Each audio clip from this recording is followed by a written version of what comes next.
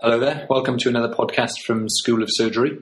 I'm Keaton Jones, an Academic Clinical Fellow in General Surgery at Oxford, and I'm here today with Mr. Sean Appleton, who's a consultant upper GI surgeon at Buckinghamshire Healthcare Trust.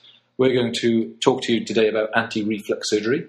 First of all, thanks for coming and spending time talking to us today. It's a pleasure. So start off with the basics. Basic question often we're afraid of asking in clinic. What is acid reflux? Acid reflux is a condition where the stomach acid gets refluxed into the lower esophagus, such that it gives significant symptoms or even damages the esophagus. Okay. And how do patients typically present, whether it be in the GP or outpatient setting? The classic presentation is with heartburn, that heavy, deep pressure behind the sternum, that can be associated with certain activities, lying down, eating certain foods or bending over. Okay. And what are the risk factors for developing gastroesophageal reflux? The commonest risk factors are being overweight, occupations which require a lot of bending over, and certain medications can actually loosen the lower esophageal sphincter as well. Alcohol is also implicated in acid reflux. Okay. And how would we manage it in terms of first-line treatments? So acid reflux, you're right, is very common. In fact, all of us have had a degree of heartburn occasionally. For those people where it becomes a persistent problem, then initial treatment would be controlling the factors that you can control, so advising weight loss, avoiding precipitants such as bending over, avoiding tight clothes or belts that compress the stomach. And for those that get problems at night in particular, sometimes tilting the bed so that you're sleeping in a more upright position can help. Mm-hmm. Moving on from that, simple treatments such as anti-acid medication that you can buy over the counter, Gaviscon is a typical example, are often used. First-line medication nowadays is usually moving straight to a proton pump inhibitor such as lansoprazole or esomeprazole. There are lesser versions which were popular in the 80s and 70s, which are the H2 receptor antagonists such as ranitidine and Tagamet.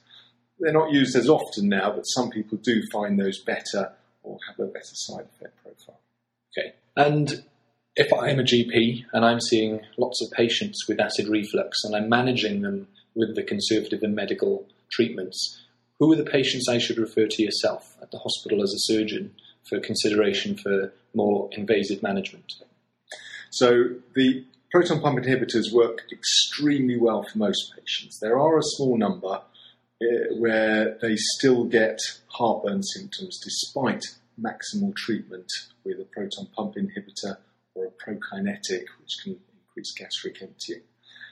And those patients can sometimes be helped with an operation.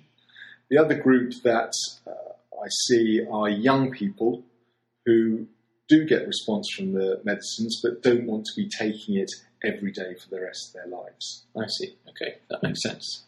So when these patients are referred to the outpatient department, aside from a standard medical surgical history taking exercise, are there any specific questions which are relevant to this presentation?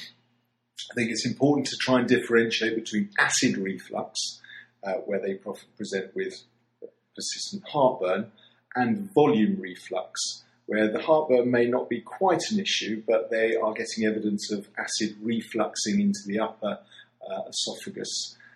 These patients can often get acid erosion of the teeth, and so I ask whether their dentist has ever mentioned the problem of acid erosion. There is some suggestion that they may get overspill into the larynx and get persistent sore throats, or even worsening of their asthma, or even respiratory tract infections. Okay.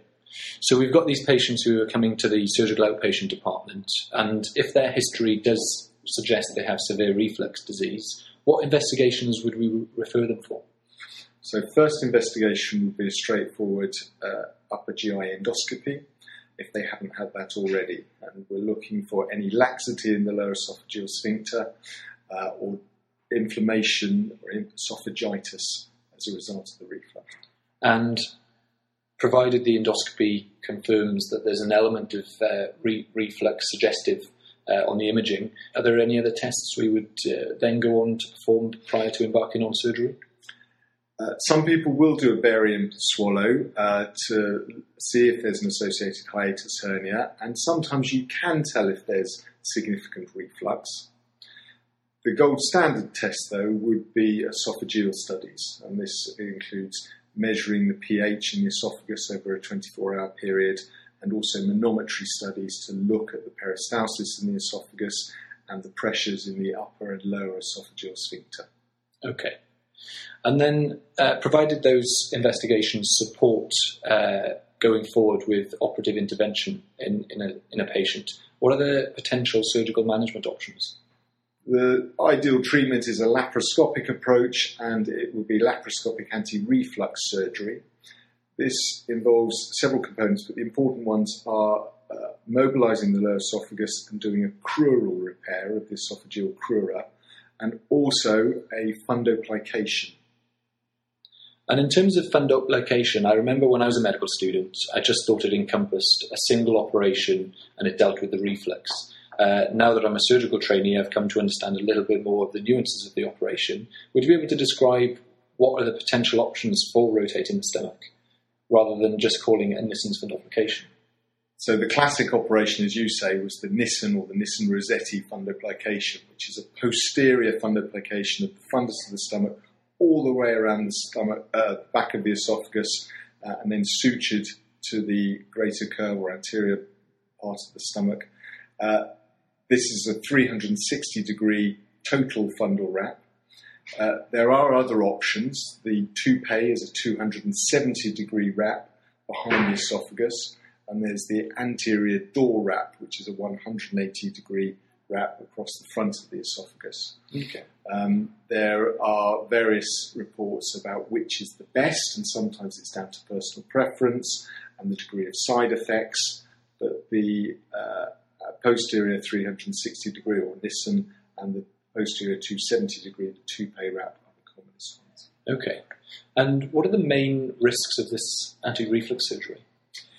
So what you're trying to do is tighten or improve the function of the lower esophageal sphincter. However, if you tighten it too much, the biggest problem is difficulty swallowing or dysphagia, so that patients have problems getting food down. Okay. And typically, if a patient does come in for this operation, how long would they expect to stay in hospital for? Most patients have a one-night stay in hospital.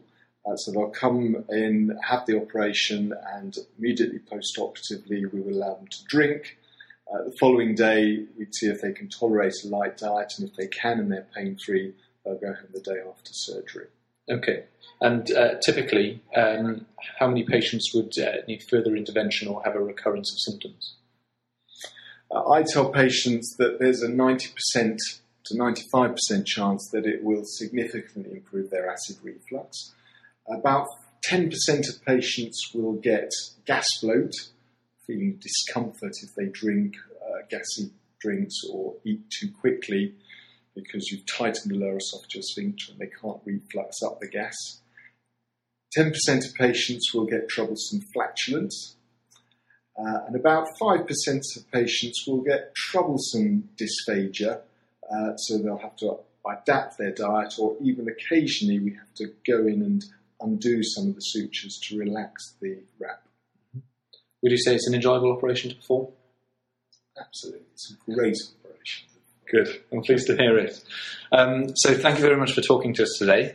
I think we've covered a very important topic. We've briefly talked about what acid reflux is, how common it is in the general population, how patients typically present, the main risk factors, the management options available to GPs in the primary care setting, the investigations we perform in the outpatient department, along with the key questions, the specialist investigations including upper GI endoscopy, pH studies and manometry, the indications for surgery, along with the surgical management options, which is anti-reflux surgery, and the risks of recurrent disease. Thank you very much.